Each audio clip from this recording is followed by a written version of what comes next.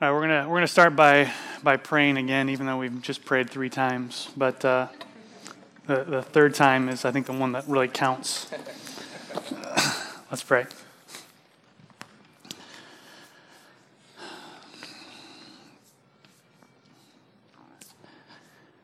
Father, we just want to come before you this morning and to put ourselves under your word. And recognize and submit to its authority over us. Yeah, we're thankful that you have given us the gift, and what a gracious gift it is of your word, that you haven't left us alone to figure out how we're supposed to do this thing called the Christian life, or what we're supposed to do with what Jesus has done for us, but you reveal yourself to us in your word, and you reveal us to us in your word, and you reveal our need to us in your word. And so we pray today that as we look again at union with Christ, that in your word we would see what we must do in light of what you have done for us in Jesus. I pray that you would send the same Spirit that we're going to be talking about this morning to illumine our minds and to enlarge our understandings and to do the work for us that only your Spirit can do for us. Jesus, we thank you for your sacrifice, that you have purchased our redemption, that you've accomplished it, and you have provided for its application to us. It's in your name we pray. Amen. So today, we're continuing on in our series on union with Christ. It's the 6th week, and this week we're going to be talking about union with Christ and the Holy Spirit. Thus far, what we've seen is that union with Christ is the doctrine that describes this relationship we have with Jesus, and that it's through union with Christ that we have all of our relationship with God. So any kind of interaction we have with God, we have through union with Christ. That means that every single aspect of our salvation, adoption, justification, sanctification, all of it we have through union with Christ. And every blessing we get from God comes to us through our union with Jesus. But more than union with Christ being a doctrine or some idea that we need to know and believe, we've talked about how it's a relationship with Jesus that we live in and participate in. And so the past few weeks, we've been talking about what it means to abide in Jesus, how we abide in Jesus by faith, how we abide in Jesus by fighting sin, how we abide in Jesus by pursuing holiness. But today, as I said, we're talking about union with Christ and the Holy Spirit. So the question that we should all want the answer to is why? Why union with Christ and the Holy Spirit? Why are we talking about the Holy Spirit in a sermon series on union with Christ? Well, there's 2 reasons for that.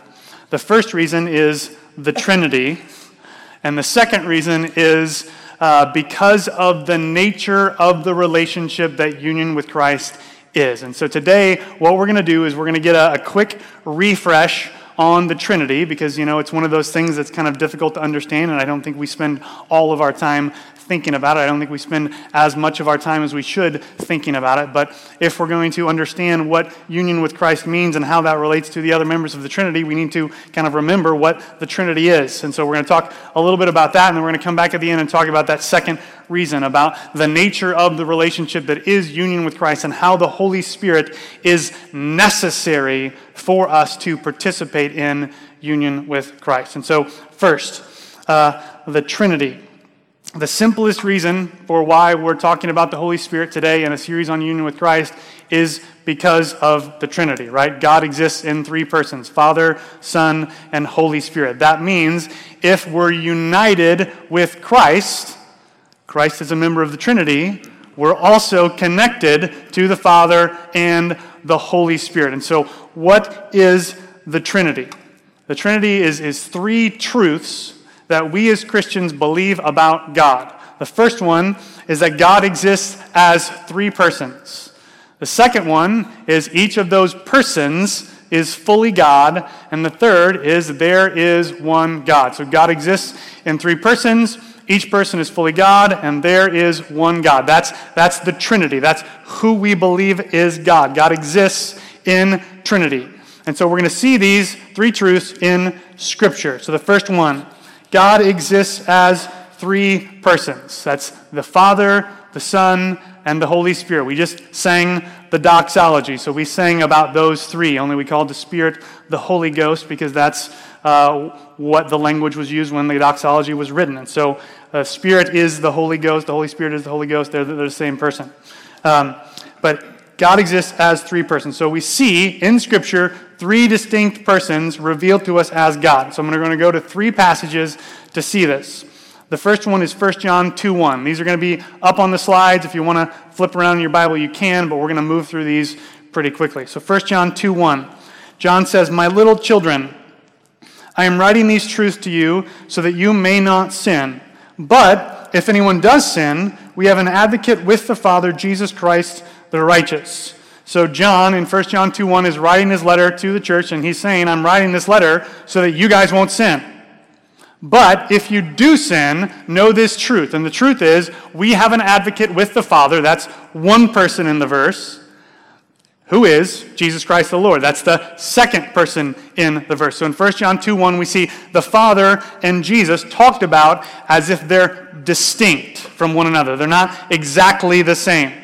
We see the same thing in John 14:26. This is Jesus speaking to the disciples, and he says, "But the Helper," that's the Holy Spirit, "whom the Father will send in my name, he will teach you all things and bring to your remembrance all that I have said to you."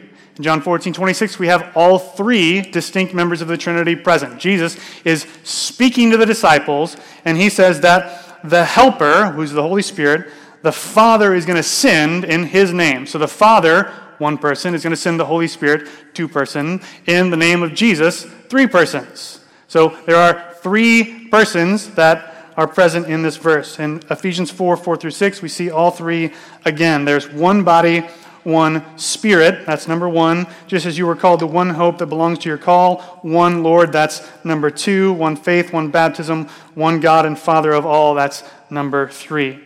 God exists as three persons in Scripture, the Father, the Son, and the Holy Spirit. We see this across the pages of Scripture. The second truth is that each of these persons, and by persons I don't mean human beings. I mean like separate and distinct beings. Each person is fully God. So the Father is fully God, Jesus is fully God, the Holy Spirit is fully God.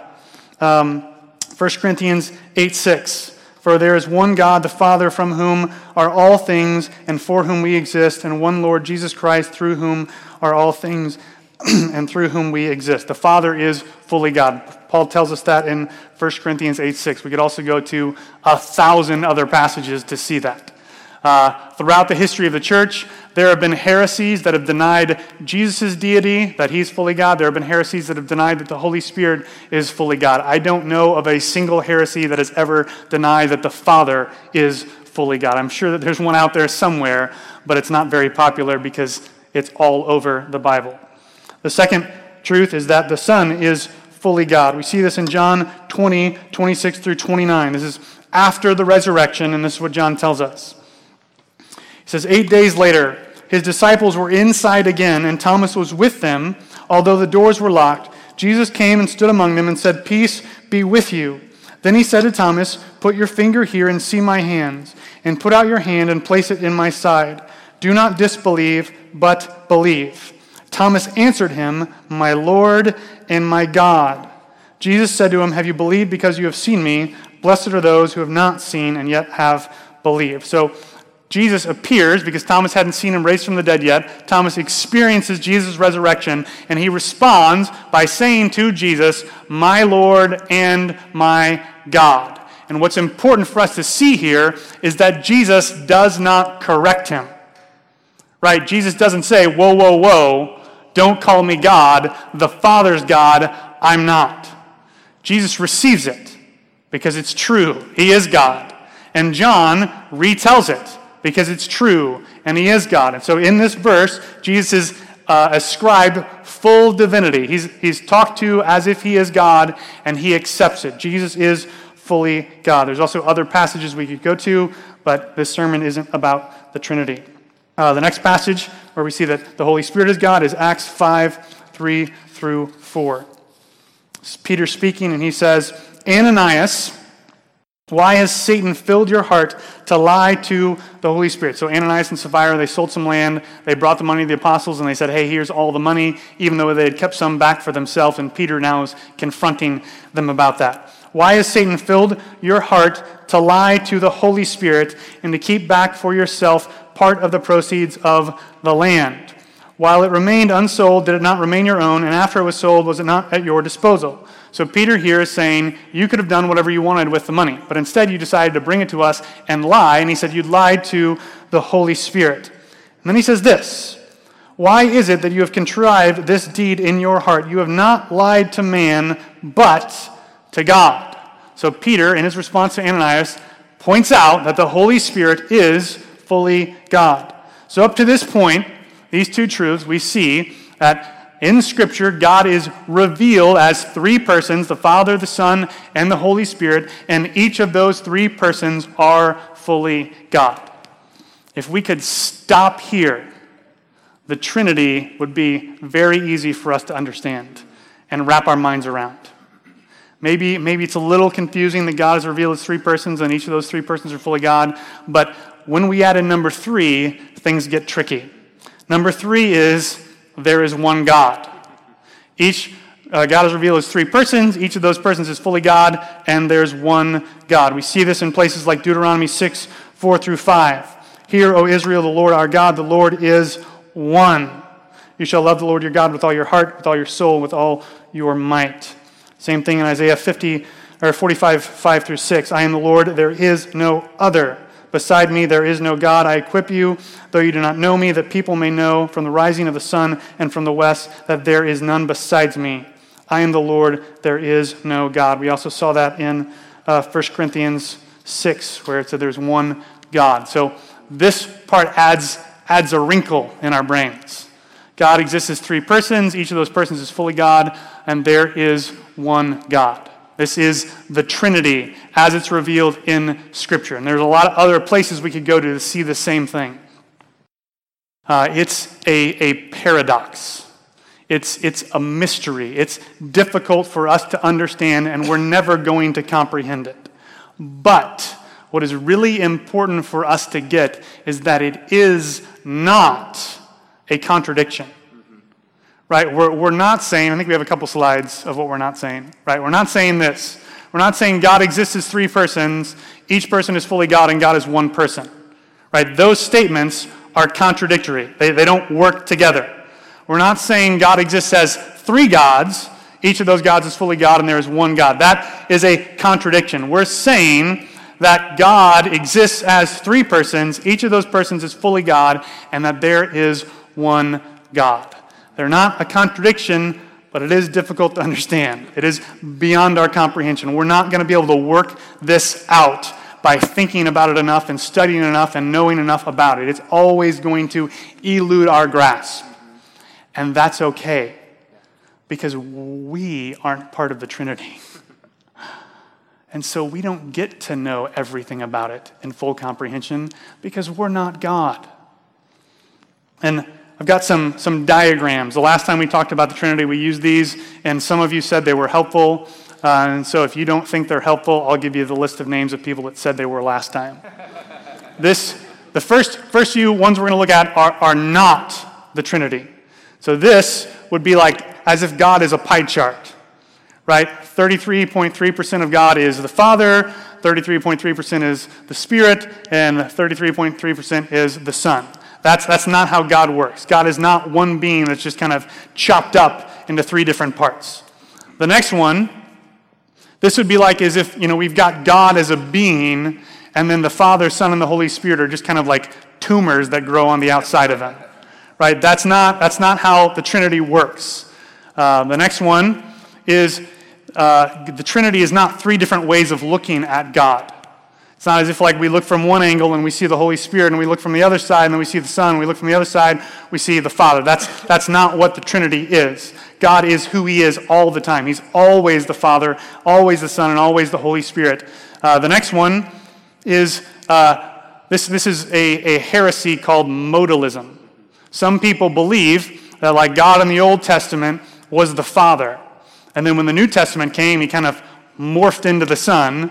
And then after Jesus died on the cross and rose into heaven, then he kind of morphed into the Holy Spirit. That's not what we see in Scripture. We see all three acting at the same exact time. So, for example, at Jesus' baptism, Jesus is getting baptized. And a voice from heaven speaks, and that's the Father. He says, "This is my beloved Son with whom I'm well pleased." And the Spirit descends on Jesus like a dove. We see all three working at the same time. That's why this doesn't work. Because the Father would have to speak and then really quickly change into the Son and then really quickly change into the Spirit, and that's nonsense. These last two pictures together are what the Trinity is like. And so the triangle over here kind of represents it logically. So all three, Father, Son, and the Holy Spirit, they is God. But they are not each other. And so the Son is not the Holy Spirit is not the Father is not the Son, but they all are God. That's kind of the logical relationship. But this circle up here kind of represents God's being. And that's why the lines are dotted. It's not a pie chart. It's saying the Holy Spirit is fully God. But yet when we see in Scripture, we see him acting as a distinct person within the Trinity. The Son is fully God, and yet in Scripture, especially in the Gospels, we see him acting as a distinct person who is a member of the Trinity. And same thing with the Father. That's what the Trinity is. And so the reason why we're talking about the Trinity in a sermon on union with Christ is because of those dotted lines. It's because if we're united with the Son, we're also united with the Father and the Holy Spirit, because those lines are dotted. There's not walls separating the Son from the Father and from the Holy Spirit. So if we're united with Jesus, we're also united with the Father. We're also united with the Holy Spirit. And so when we think of our union with Christ, we shouldn't just limit it to Jesus. We should recognize that being united with him means we have access to the Father and we have access to the Holy Spirit that we would not have if we weren't united with Jesus. So, in light of that, the question you should be asking now is, well, then why is the sermon union with Christ and the Holy Spirit? Why not union with Christ and the Father and the Holy Spirit? It's not because, we don't like the Father. It's not because he's not important, because he is. But it's because of reason number 2. And that is the nature of the relationship that is union with Christ. It's the fact that we cannot be united with Christ and experience union with Christ apart from the Holy Spirit. And I think this is the most important reason. And so, for the past several weeks, we've been talking about how union with Christ is a relationship.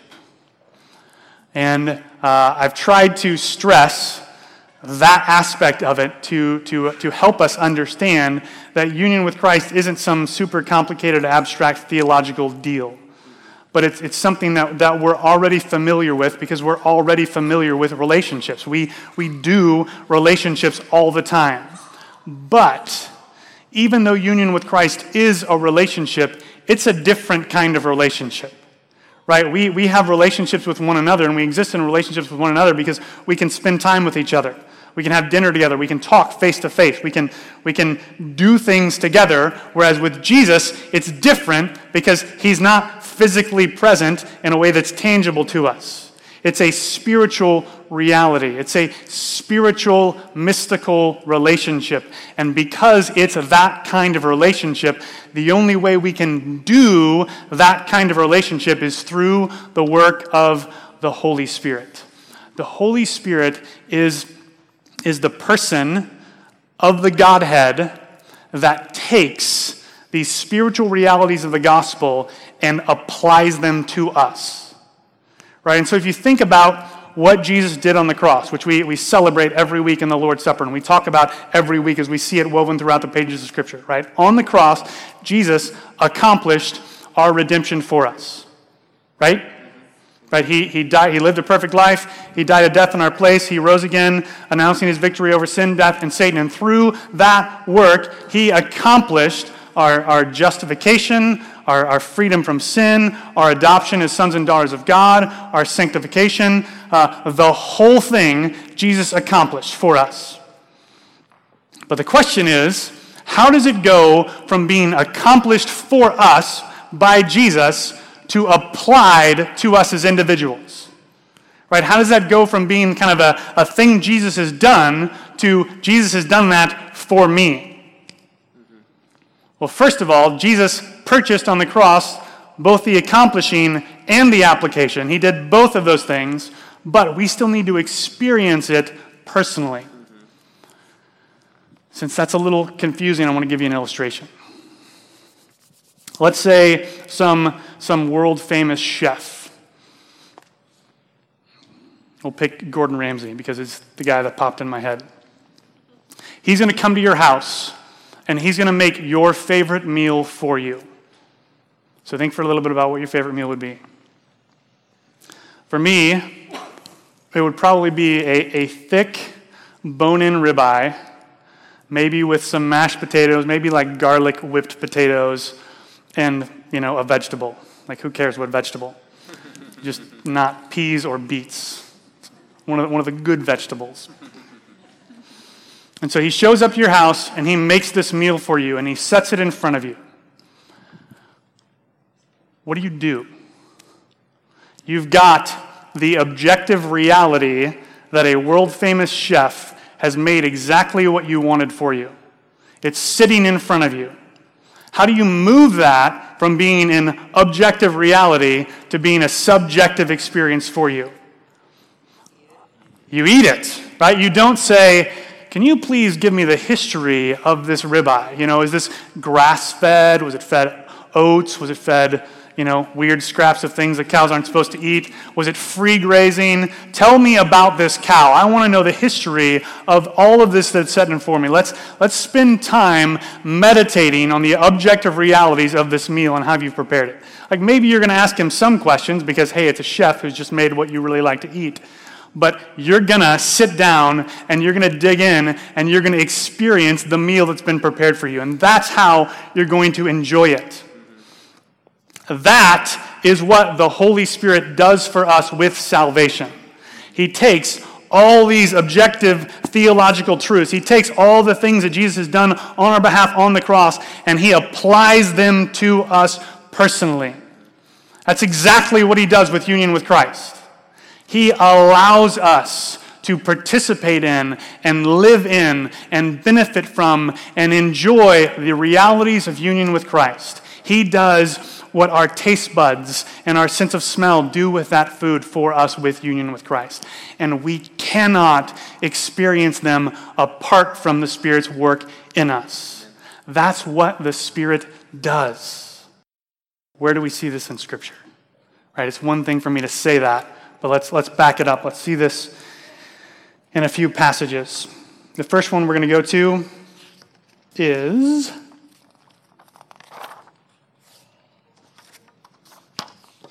Ephesians 1:13.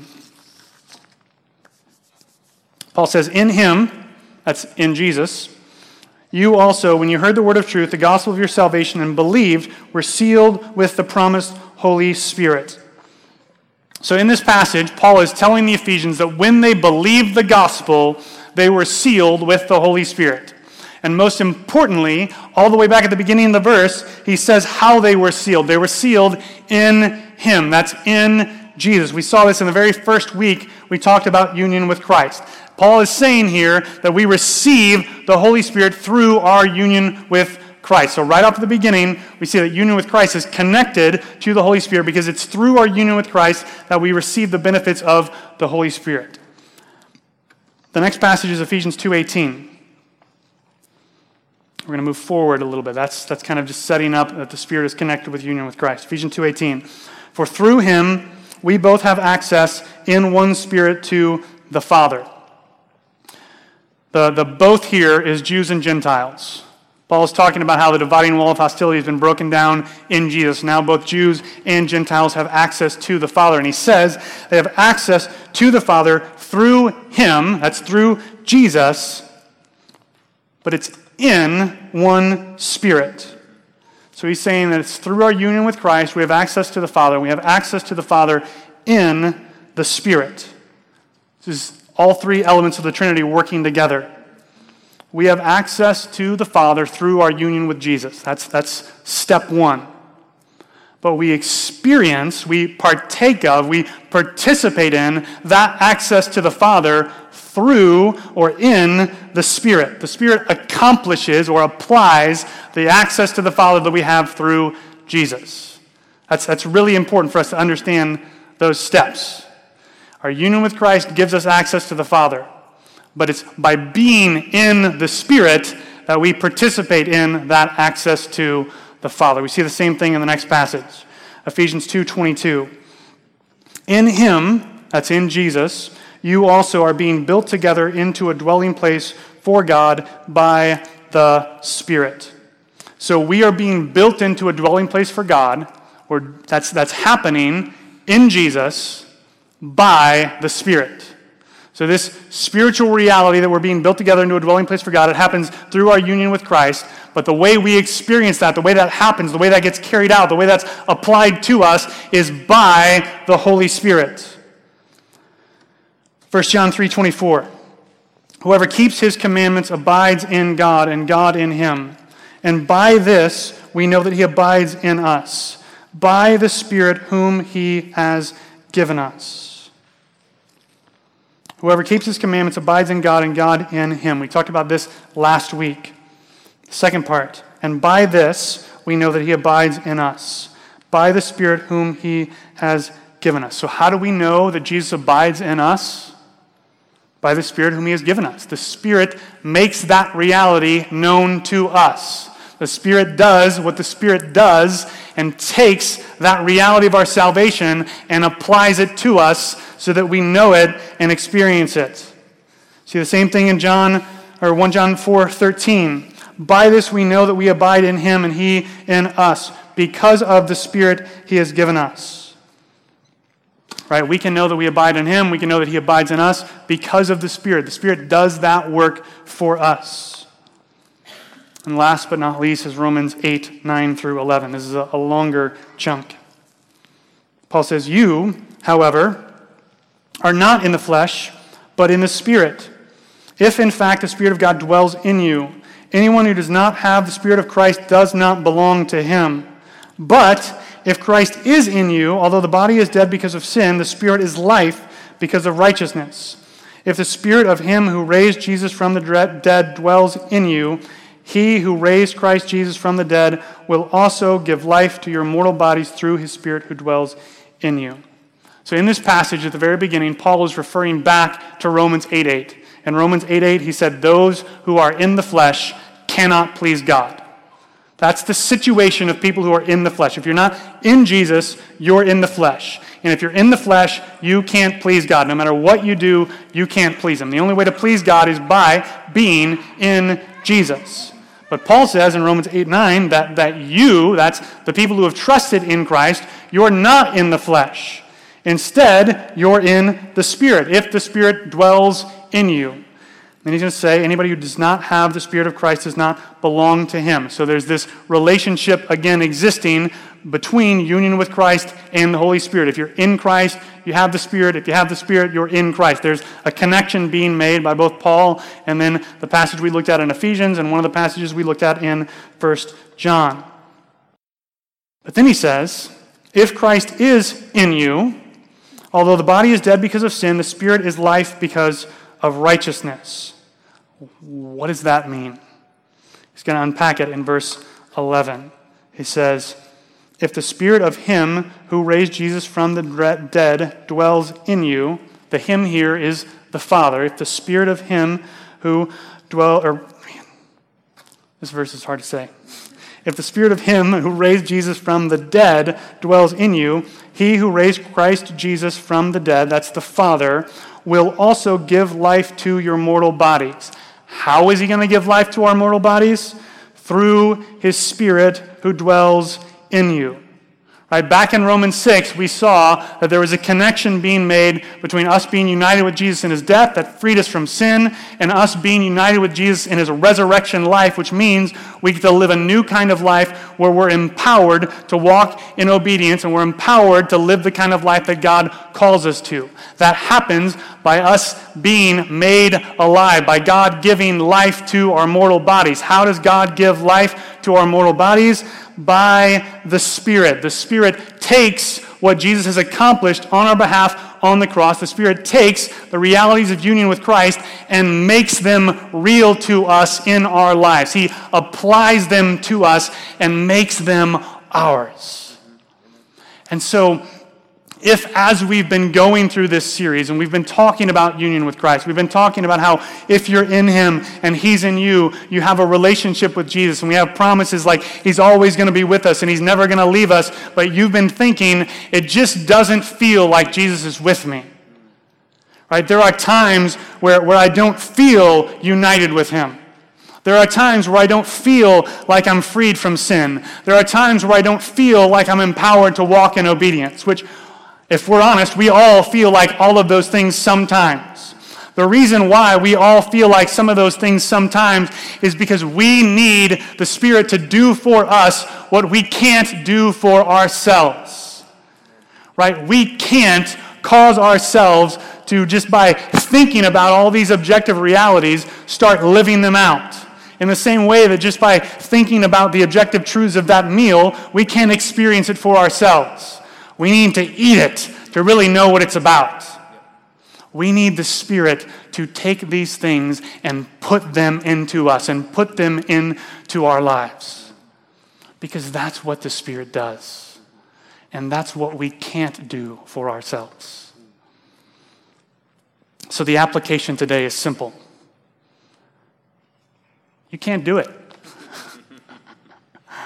We can't do these things. So what do?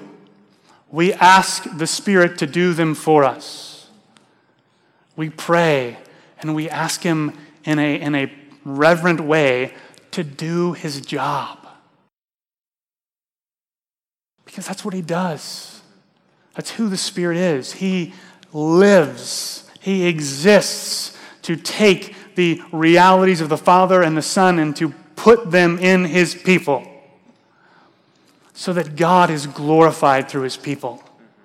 Not so that people look at us and say, oh, look at how those people live out all the subjective realities of the gospel. But so that people see our good works and glorify our Father who's in heaven. Amen. And so today, as we celebrate the Lord's Supper, as we get to dedicate some babies, as we get to go celebrate baptism, be asking the Spirit to do the work in you that only the Spirit can do. We cannot celebrate the Lord's Supper rightly without the Spirit. We cannot sing worship songs to the Father rightly without the Spirit. We cannot be happy and encouraged by baptism without the Spirit. We cannot ask God to care for and raise up children who love the Lord in this church without the Spirit. We need the Holy Spirit to do for us what only the Holy Spirit can do for us. And so as you're preparing your heart today, ask him to do it. And then the rest of the day, as you're trying to live out the gospel, ask him to do it. And the rest of the week, as you're trying to live out the gospel, ask him to do it, because we can't do it ourselves. Let's pray. Jesus, we thank you that you accomplished all of our salvation through your life, your death, and your resurrection. And that if we trust in you, those things are true of us. And we thank you that you also, on the cross, purchased the application of our salvation to us. And that you sent your Spirit to take those truths and to make them true for us and in us. We thank you that we do live in union with you, that you are in us and with us. And we thank you that you have given your Spirit to make those truths real to us, even when we don't feel them. So, Spirit, we ask that you would do for us and do in us what we cannot accomplish on our own. And that you would make us, that you would cause us to be faithful, to consistently and regularly ask you to do for us what we can't do for ourselves. We pray now that as we move to celebrate the Lord's Supper, Spirit, that you would work in us, that you would convict sin, that you would encourage holiness, and that you would increase our affections for what the Father, the Son, and the Holy Spirit do for us in our salvation. Jesus, in your name we pray. Amen.